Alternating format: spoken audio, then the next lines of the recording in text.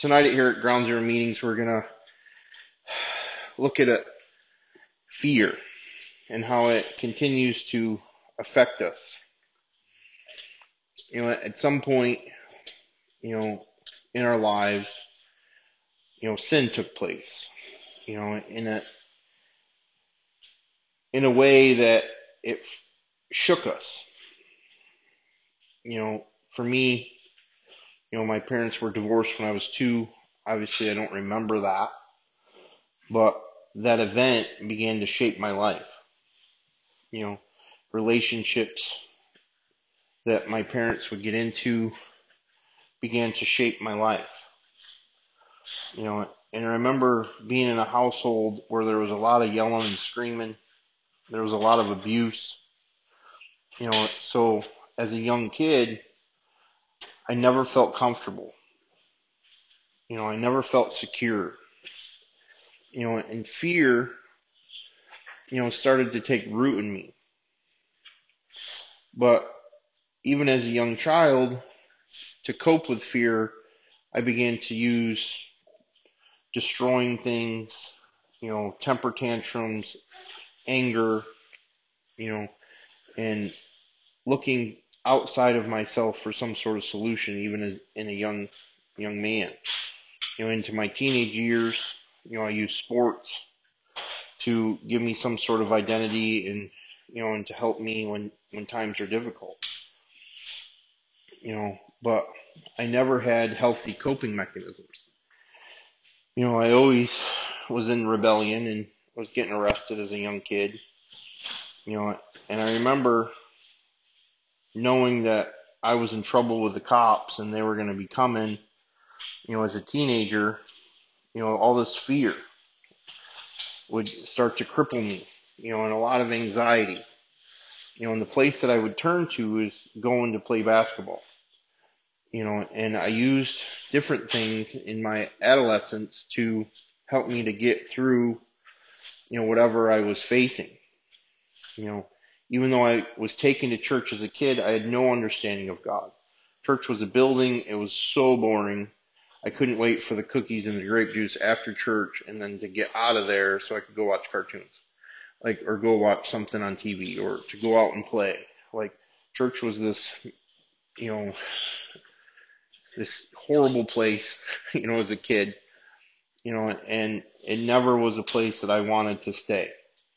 So when I was old enough, I ran from, going to church, and this is, about the time that even crazier coping mechanisms began to come in: pornography, lust, sex, drugs, alcohol began to take root in my late teens, on a deeper level, to where I was using and medicating myself almost daily, if not several times a day. And from there, more and more pain began to come into my life. That, as I look back at it, I can see certain moments in time that, there was a fork in the road, and, a moment, everything was different, and it's taken a lot of Jesus to heal from, the first, 15 to 20 years of my life, but, when sin takes place in our lives, whether we've been sinned against or we sin against someone else, there's this ripple effect that begins to take place, not only just in our lives, but the people in the lives of those that are around us. And also, if we find that sin is somehow helping us to manage the chaos that is our lives, we return back to sin more frequently. But what sin inevitably begins to do is it deceives us in thinking that, we're avoiding or hiding or medicating something, but in reality, it still lingers. How many times have we used denial to escape, whatever it is that we're having to face, because we're afraid of what's really there, and we retreat back into our mind, we retreat back into sin, we retreat back into a relationship, we retreat back into work, and we've used different things throughout our lives to hide from reality. And a lot of it has to do with fear. If you would have told me in my mid-20s that, Tom, you're just afraid, you know, I would have raised up in anger, yelled at you, swore at you to show you how much I'm not afraid. I'm tough, and in reality, I'm just this scared little kid on the inside, and, it was really going through step work, really, processing and doing a 4-step that I started to recognize that every single thing that I wrote down on that paper was fear-based. Fear, afraid, fear, afraid, fear, afraid, and, and I can look at how insecure I was, and I look at depression, and I look at anxiety, and it's really all fear-based. That sin took place, and then there was an after effect, and then the symptoms of, a certain sin or several sins created an anxious mind in me, or created depression, created insecurity, and because I didn't want to face any of those things, I just ran away from it like it's going to go away somehow. But eventually I run right back into it, and, as we, begin this journey with Jesus, he begins to point out certain things in us, and it's a lot of fun, as we recognize that, either we have a lot of anxiety and control issues, and we're supposed to trust Jesus, which that freaks us out even more because we don't know what he's going to do. He better give us a blueprint. He better send us a letter with bullet points to let us know exactly what he's going to do. So if we don't agree with it, then we can tell him, change your will, because we've been running the show for such a long time that unless Jesus has, my best interest in mind, then he needs to sit down. I can take care of this. And we continue to live that way in spite of the fact that it doesn't work. We can tell ourselves it doesn't work, but the second we get into crisis, to trial, and trauma responses begin to take place, we defect back into old coping mechanism, old thinking patterns, and we can be 5, 10, 15 miles down the road, and we haven't even moved yet because our minds race so much. And then, something happens, we try to get a job, and job interview doesn't go as well as we thought, or the job interview goes great and we didn't get the job. So then we're insecure, nobody likes me, I'm worthless, I'm never going to get forward, what's the point of trying, and we shrink back from ever trying to better our lives because it's hard. And I don't like the way that job interviews and people make me feel, so I'll just continue to stay in my little box, and, and the outside world can go away, But in reality, if our lives are to change, we have to face those things that, are at the doorstep, and look at, the different things that are in our life that hold us in this place where we're stuck, and then depression continues to come at us because our past is just a train wreck, and we have all these events of times that we messed up or times that people, hurt us. I've sinned against someone or someone sinned against us, and that stuff never got dealt with properly, and there's all this anger inside of me and I don't know what to do with it. So eventually it begins to attack myself, and I don't want to get out of bed. I don't want to face the world. I'm just miserable and mopey, and, and day after day, year after year, I'm depressed. When you really look at some of these things, if I have anxiety and control issues, I'm afraid of my future. I'm afraid of what's going on in my present, that it's not going to go the way that I think is best. But we have to come to some conclusions that every time that I do what I think I should do, it usually ends up in complete destruction. I have 100% track record of destroying everything I touch. I don't know about you. I'm only speaking for myself. But until we come to the place that we realize that our decisions create chaos, we can't ever really repent and ask for a Savior to save us from our lives. We like the idea of believing in God. We like the idea that one day I'm going to go to heaven. But a lot of times we still have this checks and balances that we don't really realize that we go to heaven because of the blood of Jesus. We still may know that fact, but yet we have this checks and balances that was I a good Christian today or I was a bad Christian today. If I was, I better work harder, pray more. I need to behave. I better go to church twice this week. We have this thing in our mind that says that there's this scale. But in reality, we know how bad we really are and we can never measure up. So if the blood of Jesus isn't the thing that sends us to heaven, we're constantly racing to try to fix our own lives so that we can be good enough so God would accept us. And that, is self-defeating. So, a lot of times our anxiety comes because we don't really trust that the Word of God is actually true. It might be true for you, but it's not true for me. He may love you, but he doesn't really love me. He'll forgive you, but he may not forgive me. We do this back and forth.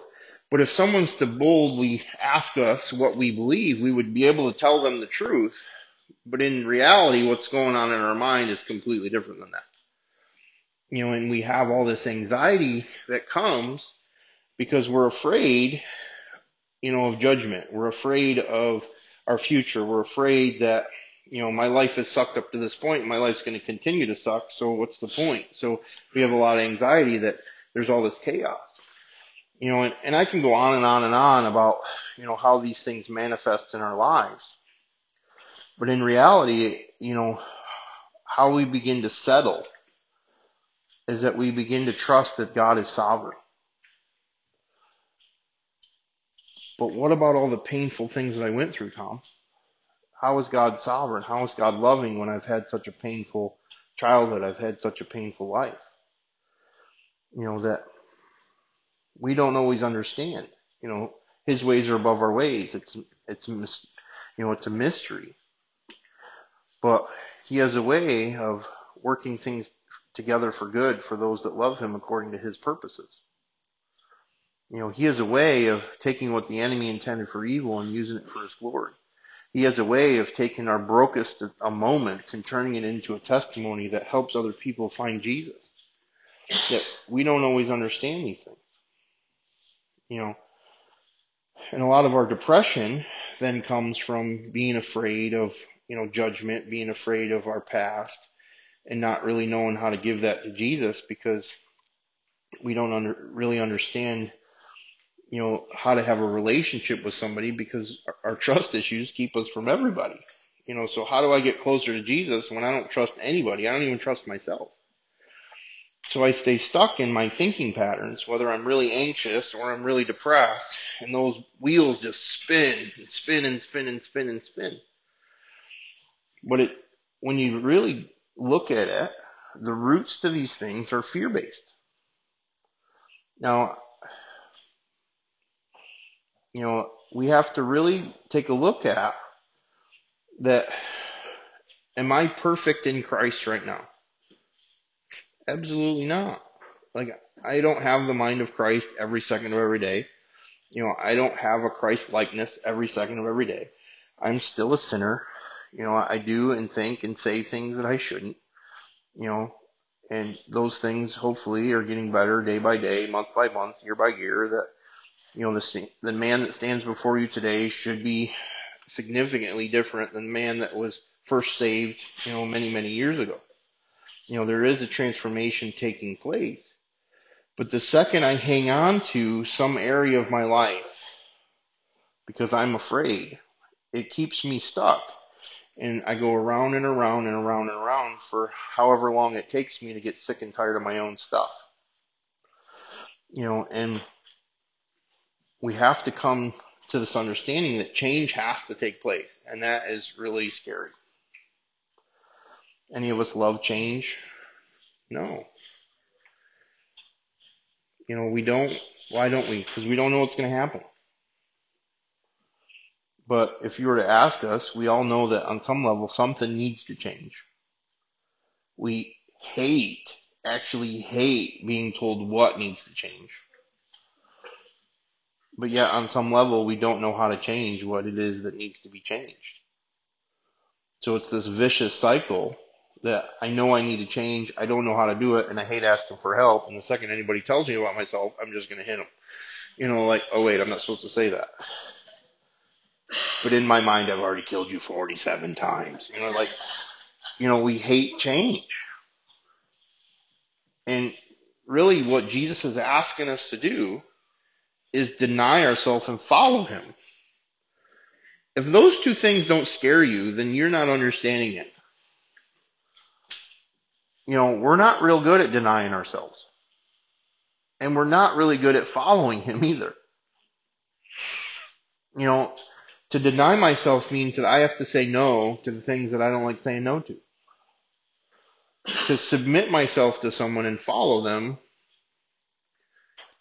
freaks us out a little bit because, most of us have had kind of crazy childhoods and crazy authorities and crazy parents and had a couple two street run-ins with the cops and they probably didn't go all that great. And, high school was a blast. Why don't we just go back and do that again?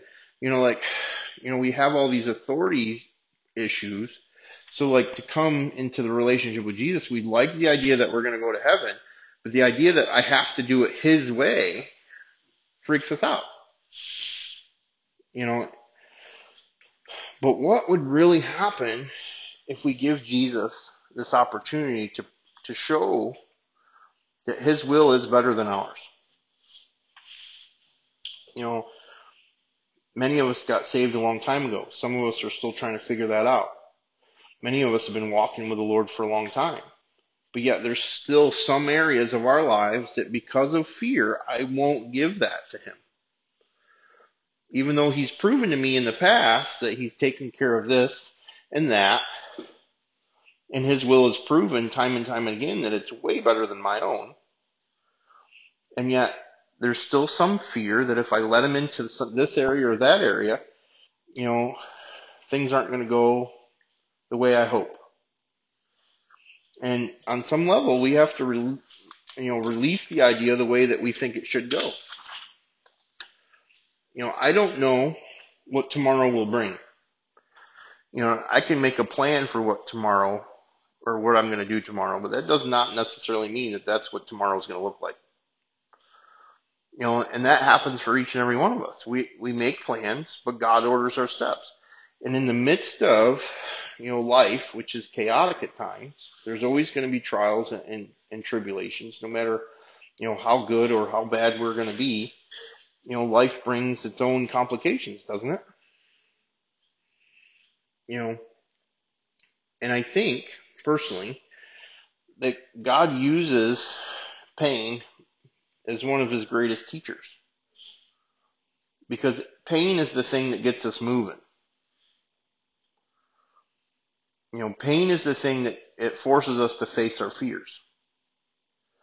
If we're stuck in a certain place and we keep doing it the same way, even though we know that it's not going to work out, but yet we find comfort in it, it's not until something comes and dislodges us from that, and it's usually a painful moment. A lot of us get sober because we're about to go to jail, or we're coming out of jail and we're like, don't want to do that again. We don't get sober when nothing is going bad. Some of us, with other addictions, it's like we get a health scare. All right, I need to work on my diet because I'm going to die soon. And then we start, managing and dieting differently because, the doctor says you only have, 3 days left. And we're like, okay, I better eat a salad. Some of us, we're working on other areas in our lives, and it's because our spouse or the person that we're in a relationship says, like, if you don't do this, I'm done. And we're like, okay, I guess it's time to do this. There's usually a painful thing that removes us out of where we find comfort, even though a lot of times we don't even like what we're doing. So he uses pain, to get us unstuck from unhealthy relationships, unhealthy work environments, unhealthy habits, unhealthy, coping mechanisms, and he wants us to learn that his will is better. And how many times have we decided that we're going to do it his way, even though we disagree with it, And I tell Jesus about himself sometimes, and I'm like, this is not going to work. And as I'm walking and I'm following him, and I keep telling him, like, this isn't going to work. This isn't going to work. This isn't going to work. And then it's like, it starts working. I'm like, damn it. Why do you have to be right all the time? Why can't you be wrong? But I don't want him to be wrong. I just don't want to do the work. You know, many of us, we want the end result. We don't want the process. Can I just wake up better? Like tomorrow, I'm going to pray real hard, and I'm going to go to sleep and wake up thin. Like, that's not a thing. I really wish it was, but it isn't going to be a thing. Like, I have a better chance of waking up fatter than I do skinnier. You know, like, that's more likely. You know? And so often we just want to like close our eyes and stick our fingers in here and go la la la la la la la la la until all of a sudden we just, you know, is it different yet? You know, but it isn't. Until we put work in, most likely our circumstances don't change a lot. You know, and the last I knew, I don't like work much. How about you? I don't want to put effort in. I don't want to have emotional, you know, days. I don't want to face my past. I don't want to have to walk forward. I don't want to have to face. I don't want to have to pray every day. I don't want to have to read my Bible. I don't, you know, the list goes on and on of the stuff that we go, you know, I don't want to. But in reality, what choice do we have? It either stays the same or gets worse, or I don't want to, you know, I got to do that thing. You know, and as a man, you know, I pick up, you know, biblical terminology from a man's perspective. Brilliant, Tom. But no, I see like the military, you know, under submission commands, like do this, don't do that. From this perspective, like if I was in the military, I don't have a say. If my commanding officer says do this or don't do that, and I rebel against him, there's a consequence. And Jesus is the captain of the host, the Lord's army. And we're in God's army. So if Jesus is saying do this, don't do that, like we don't really have a big of a choice. Now I can say, well, I don't want to do that. Well, I have free will. Well, no, technically you don't. Wait, what do you mean? If a young man or a woman is seeing a recruiter and they start talking to that recruiter and they're planning on going in the military, like they can choose at the last second not to go. Even if they've signed their name, if they choose not to go, they can get out of it kind of. But the second they put their foot on that bus or that plane, they no longer belong to themselves. They belong to the U.S. military or the government. And that's the same with Jesus. That if I ask him to set me free, if I ask him to come into relationship, if I ask him to be my Lord and Savior, technically my life doesn't belong to me anymore. It belongs to him. But so many of us are like AWOL. Like I still think I can do whatever I want to do. And Jesus said, I'll meet you in heaven. And yet I'm still making a train wreck of my life and wondering, you know, God, why don't you fix it? And he's like, you're not following me. You know, if I, you know, keep doing it my way, I should fully anticipate painful things coming. Now, that does not mean that if I follow Jesus, everything's going to be perfect. Because just like if I was in the U.S. military and, you know, I'm going to boot camp, I'm probably not going to like that much because I'm fat and I don't want to run and I don't want to do a push-up. But hopefully on the other side of that, you know, I've been trained to go on to war. It's war. It's not like we're throwing, you know, frisbees at each other. You know, we're in a spiritual war. You know, and the things that we're going through are to train us to be overcomers. But so often, every time that there's a fight, I just, no, I'm going this way. But for us to truly grow, we have to push through. And that's really scary.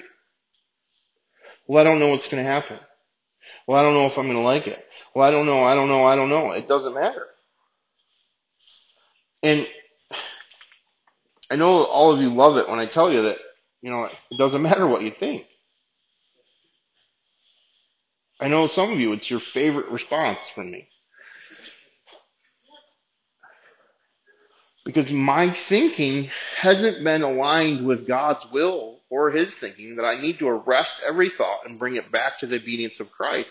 That I begin to understand that my commander has a way of doing things, and if I do it his way, the results will be his. Now, just because I'm deciding to do it his way doesn't mean that there isn't going to be battles in that process.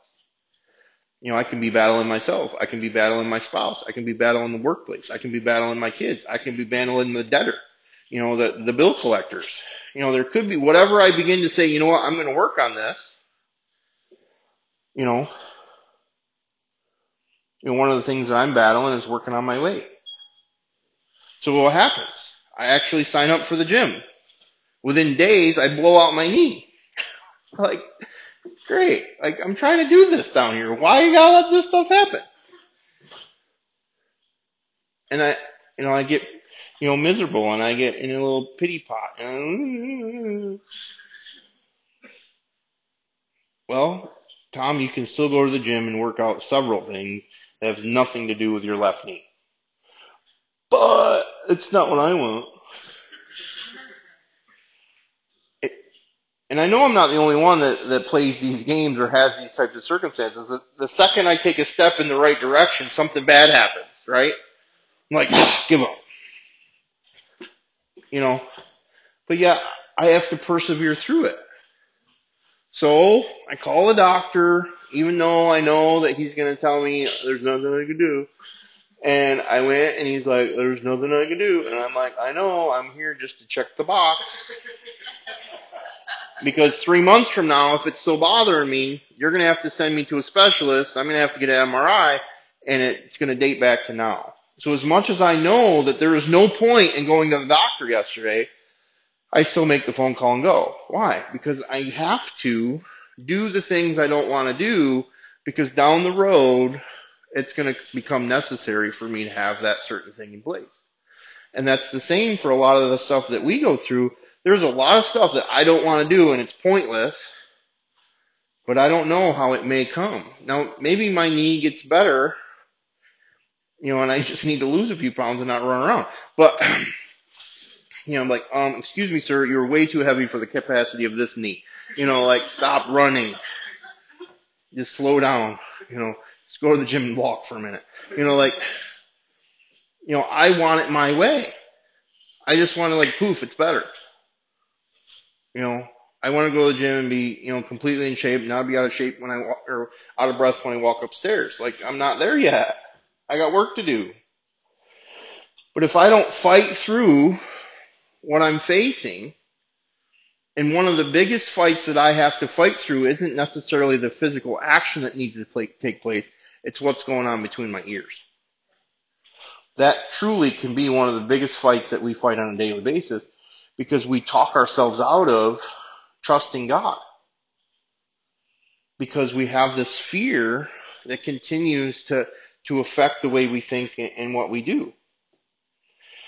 And a number of years ago, when we started getting involved with the Pure Desire ministries at the church, done all this, medical and scientific studies on the mind, and how pornography is very similar of an addiction to cocaine and heroin, and that its effects on the mind do the same thing, and the repercussions and the consequences are very similar, that these addictions, have the sensories, the same sensory areas in the mind go off when you're being addicted to these things, But, as we began to learn about the mind in this capacity, they started talking about the deep limbic system. And this deep limbic system is where all these trauma, memories are stored, that release all this fear. So anytime that we're having anything go on in our life, and something even hints at being similar to one of our past, all of a sudden all this fear gets released into our mind, and it's like, poof, I gotta go. And there was a statement by Will Smith. I'm sure that he took it from somewhere else. I'm not sure if it's his or not, and I'm going to butcher as I try to tell you what he said. And he says that fear isn't real.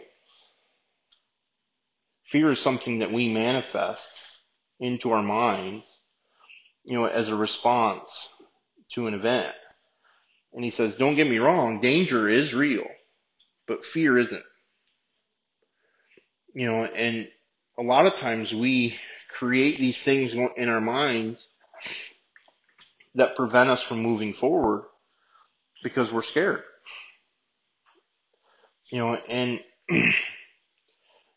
with our deep limbic system, it's not like a timeline where this happened when I was 5, and this happened when I was 7, and this happened when I was 12, and this happened when I was 14. It's not like this. It's more of a linear, that when something triggers us, fear just comes.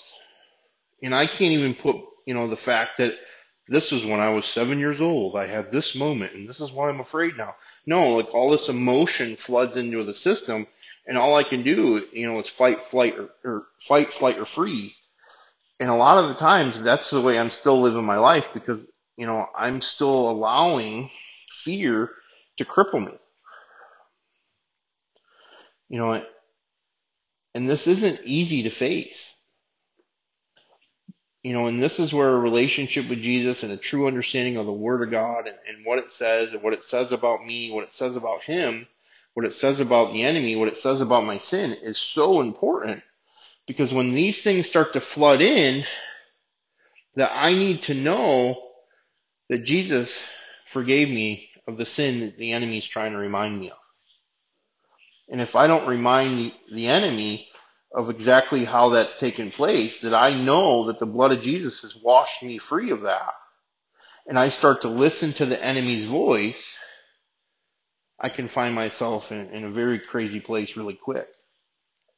And if I have, whether it's anxiety or depression thoughts creep in, and if I don't arrest that thought and bring it back to the Word of God and find scripture that is true above what my feelings are telling me, I'm going to let my feelings dictate my next action. And so often when we let our feelings dictate our actions, we end up in places that we don't want to be. And we end up really close to old coping mechanisms, if not letting old coping mechanisms in, because we just don't want to feel this way. But a part of us not wanting to feel a certain way is to bring that thought, that emotion to Jesus and saying, you got to handle that. I don't know what to do with it. What does your word say about it? And if it's completely crippling, we have to let people in and to know what's going on between our ears. As I walk through the valley of the shadow of death, I fear no evil, because thou art with me. Well, you can't have a shadow without light. So Jesus is in the midst of any situation that we're going through, because he is the light of this world. So whether we're going through a dark time right now or not, Jesus is always right there. And I can walk through this valley, this hard time, because he's with me. But so often, the worst valley of the shadow of death that I think I ever faced and still face today is the one that's between my ears. There is not a scarier place for some of us to go is to be inside our head by ourselves. And that's why it's so important that we're bringing Jesus into these equations, that we're using his word to fight through. We're using his word as a sword to fight through our emotions and the voice of the enemy and the fears of tomorrow and the fears of yesterday, that we continue to say, I don't understand this at all, but I'm going to trust you, Jesus. And some of us have been coming for quite a while, and I tricked you into trusting Jesus, and you faced some of your hardest things, and you're walking differently today than you were, years ago. And Jesus continues to show you that he's good and he's true and he's there and he loves you. And yet we have a new battle to face, don't we? We all have something new. And we got to put that stuff at his feet and say, I don't like this anymore than I didn't like the last thing that we did. But here we go. Like, can't you just fix it? And if I just kind of like poof, Jesus fix it, sprinkle some blood of Jesus on it, and just make it go away. Like, it doesn't work that way, as far as I know. Like, I've never seen it work. I mean, I should pray, but yet there's so often that I want to suddenly in an area that he was trying to teach me discipline. And I'm like, I'm just going to sit right here until you suddenly that thing. And guess what? Some of us have been sitting in the same spot for far too long that we got bed sores. I mean, our butt hurts. Like literally, like we have not picked up our sword and tried to fight in a minute. And we're struggling in certain areas. And if we really start to look at it, it's because I don't know what's going to happen. And I'm scared to face that. And then all of a sudden the enemy tries to tell me that I'm alone again, that I'm doing it by myself. Because I prayed a prayer yesterday and it didn't come true the way that I wanted to, because, he's not going to do what I want him to do. And I prayed about that, but nothing changes.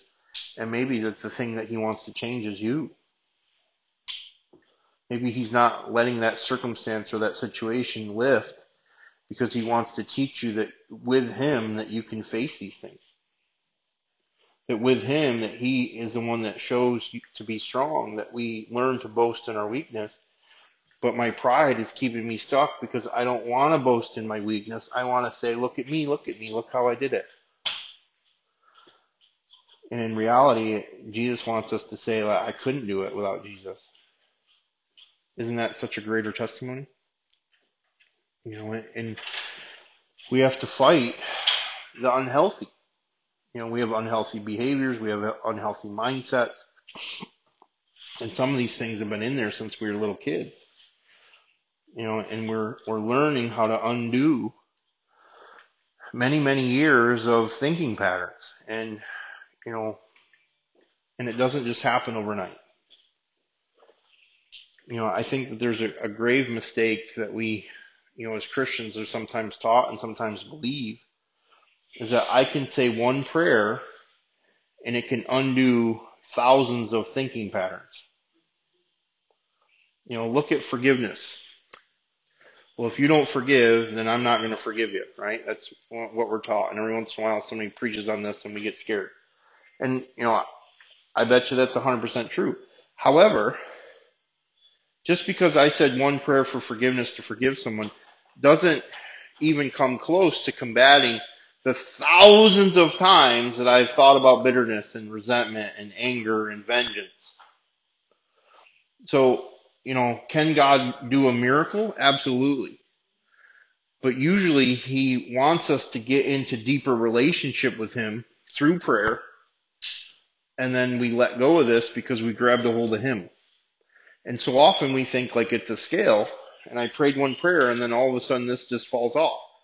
And in reality, can it? Sure, he can do whatever he wants to do. He's God. But in my case, in several of our cases, it's labored prayer.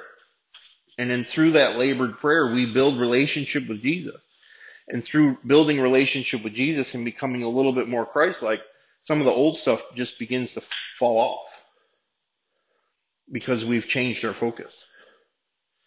And we have to learn to push through emotional pain, sometimes physical pain. Sometimes you're dealing with some of your past and there's such anxiety that you get cramps. There's such anxiety that you can have headaches. And please take care of yourself, physically, and on a lot of levels, we got to push through that stuff. And we still resist it. You're going to hear a lot about the gym this year because that's something I need to be doing. But, I went to the gym last week and signed up. How come I'm not fit? I went to the gym on Saturday and ran around and played basketball. How come, I can't run 15 miles? There's a conditioning that needs to take place. There's a change that needs to take place. And it's not going to happen because I said one prayer, I showed up at church once. Like there's a discipline that he's trying to teach us in certain areas that has to begin to shift. Could be money. Some of us need to change our spending habits. Some of us have to address debt. Some of us have to, at least begin to try to save something. But I blow all my money. I live week to week, and then anytime any circumstance that's out of my perspective comes into play, it throws me for a whack. God, why did you let this happen? Like, well, I'm not managing. I'm not stewarding what he's given me. And we resist change sometimes. And it's important for us to say, you know what, I'm going to engage. And the more that we begin to engage, sometimes we need people to come alongside of us and help us to do that, because we've proven that we can't do it by ourselves. How many of us have proven that we can't do it by ourselves? But yet, what do? We try to do it by ourselves. And we have to ask for God to show us an accountability partner, or maybe we already know who our accountability partner is, but we're too prideful to ask for help. And around we go, because we're afraid of the unknown. What are they going to think of us? What are they going to say? What's going to happen if I do it? All these, and it bombards us. Fear just keeps crashing. And this is where the I trust you, Jesus, came from. Some of you have known me for many, many years, and some of you have only known me for a year or two. And the man that I am now versus the man that I was 10 years ago is a completely different man.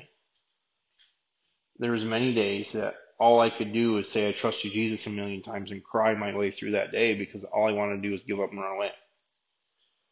And now you hear me say, well, I gotta trust you, Jesus. You're like, I trust you, Jesus. Like, literally, the labor of me praying that prayer, literally, probably millions of times. I mean, if Jesus could give me a checklist someday, no, I've prayed that prayer so much because I am so scared, and all I want to do is run away.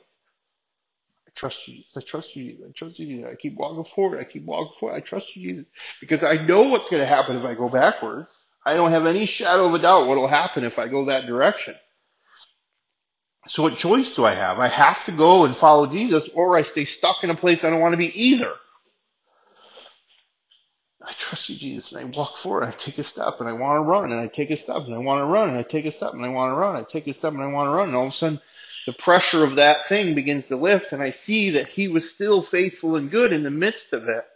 It didn't matter what my fear was telling me. I had to tell my fear that Jesus is stronger than whatever it is that I'm facing.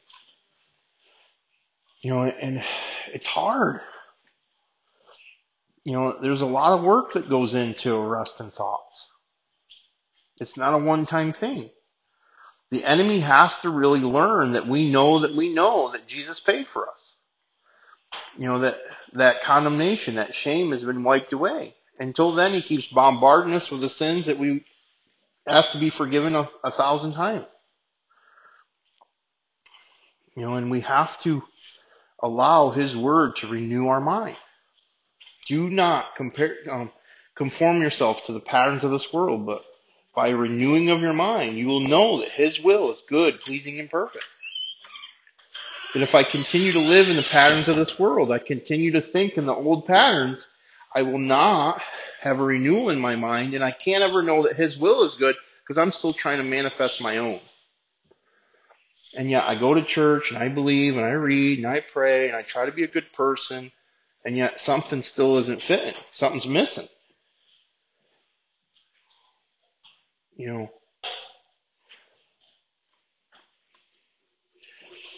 I'll end with this. Is that when Jesus told the disciples that he was going to be crucified, Peter basically rebuked Jesus. Don't say that. And quickly Jesus said, get behind me, Satan. Because he knew that if he allowed other people's voices to tell them not to do what the will of God was, that maybe he would have fallen short. Obviously he's Jesus, so he's a cheater. Like, he's got that whole God thing going for him. Like, so most likely he's not going to fall short on the will of God. He didn't fall short on the will of God. But yet we see him in the garden in the last day, fiercely praying, for God's will to be different. And he said, your will be done. And he walked on to the cross. He laid his life down. That when Pontius Pilate says, well, I have the authority. He's like, no, you don't. If I didn't lay my life down, if I didn't give this to you, I could call down legions of angels. Now, we're not Jesus. So, because many of us would be calling down legions of angels and be like, fix it. If I had the ability to call down legions of angels, there'd be a lot of stuff that get messed up. I promise you. I'd be like, here, watch this. But see, in this statement, I rebuke you, Satan, get behind me. So here's this voice that's trying to bring condemnation, or trying to bring fear, trying to bring temptation, and I rebuke it, and I tell it to get behind me. So I put Satan behind me. But if I don't follow Jesus, Satan isn't any further away from me, whether he's in front of me or behind me. So if I don't move, Satan's just still right there. You follow me? So often we're like, no, I don't want to do this. I'm resisting temptation, and I turn from it, but yet I'm not ready to take that next step to follow Jesus. So I spend my whole time just doing this with Satan. Get behind me. Get behind me. Get behind me. Get behind. And I feel dizzy, like I can't do this anymore. Because literally what needs to take place is not only do I need to resist temptation, resist condemnation, resist and fight through fear, I need to follow on to the next thing. And that there is another fear battle right here in this first step. So I can tell Satan to get behind me, but if I don't grab a hold of him and say, take me with you, sometimes it's hard for me to move out of that spot. And even some of the stuff that we've been talking about tonight, the Holy Spirit's already saying, see that? I've already been telling you this. Many of us, I've just been able to articulate what you've been emotionally going through for months. And what is the next battle? What is the next thing? Maybe we're not 100% sure, but we know we need to move. Like, I don't want to be here anymore. And maybe you're staying away from sin, and maybe you're, getting through the condemnation, but that fear still got you stuck. You got to grab a hold of Jesus' hand and say, let's go. And in reality, what's really going to help you too is to grab a hold of a brother or a sister and say, this is what I've been facing. This is what I've been struggling with. I need your help to help me to move. And I think that, this scripture kind of gets out of context sometimes, but I think that when Paul said, follow me until you learn to follow Christ, that sometimes we got to hang on to our pastors, our leaders, and grab a hold of them and say, I need you to help me to move. But that means accountability, and that means I have to surrender. And that I am not God. Like, I can mess stuff up. Promise. I do a good job of it. Still, I need more Jesus. But sometimes grabbing a hold of the person that's a little bit farther down the road helps you to take that next step. And then you can get some momentum, and then you're walking with the person, and you start to overcome and stop stepping in the potholes, and you're not stuck as much because you got some momentum moving. Some of you were moving really great for a minute, and then something happened and you got stuck again. And it's time to move again. I don't know what those areas are, but you do. The Holy Spirit's already been talking to you about it. But somehow your fear of what might happen, your fear of the work that might have to take place, your fear of what you might have to let go, is keeping you from taking that next step following Jesus. So I really encourage you, if this is hitting home tonight, don't spend too long without talking to somebody and saying, this is what I need to be working on. Will you help me? And if you don't have anybody to help you, please come talk to me and we'll try to figure it out. And we keep fighting the battle, right? We deny ourselves daily and follow Jesus. And today's a new day. Tomorrow's a new day. His mercy is new every day. His grace is sufficient. But sometimes I don't know how to apply those things. And I just feel like I'm a bad Christian and I feel I'm stuck. Well, I'd say start with repenting of the things that you know you need to repent of. And then ask for some accountability if you keep slipping back into those things. And then you already know on some level what he's asking you to do or not do. Start there. We don't have to figure out where we're going. We just need to take that next step. And so often we're trying to figure out the whole path, and if we agree with it, and Jesus needs to send us as our itinerary. It's not how this stuff works. Sometimes it's just taking that next step, and it feels like we're going to die. It feels like we're going to jump off a cliff if we do. But he meets us in those places every time, and he has in the past, and he will again. You just bow your heads to me. Lord, I just thank you so much. I thank you for all that you're doing. I ask that you would move powerfully in each and every one of us, Lord, helping us to understand that you are more powerful than the fear that we place. As we face these things on a regular basis, Lord, that we can keep asking you into them to give us the courage, to help us to overcome, to help us to have wisdom, to help us have discernment, bring people alongside of us that will help us to learn about you and to help us to overcome these areas, Lord. And I just thank you. I thank you that you never give up on us, even though we give up on ourselves sometimes, Lord. I pray that each person here tonight feels hopeful and encouraged, Lord, that we all have fears that we need to face. We all have stuff that we need to work on, Lord, that none of us woke up today being in complete Christ likeness, Lord, that there's stuff that needs to be adjusted and stuff that needs to be repented and stuff that needs to take place, Lord. And we ask for your strength and your courage, Lord. We ask for your presence to meet us here in this place and in our cars and in our homes and in our bedrooms and our workplaces and wherever we travel, Lord, that you would speak to us and we could hear you. We just thank you that you are good and that you love us more than we could ever know. In Jesus' name I pray. Amen, amen, amen.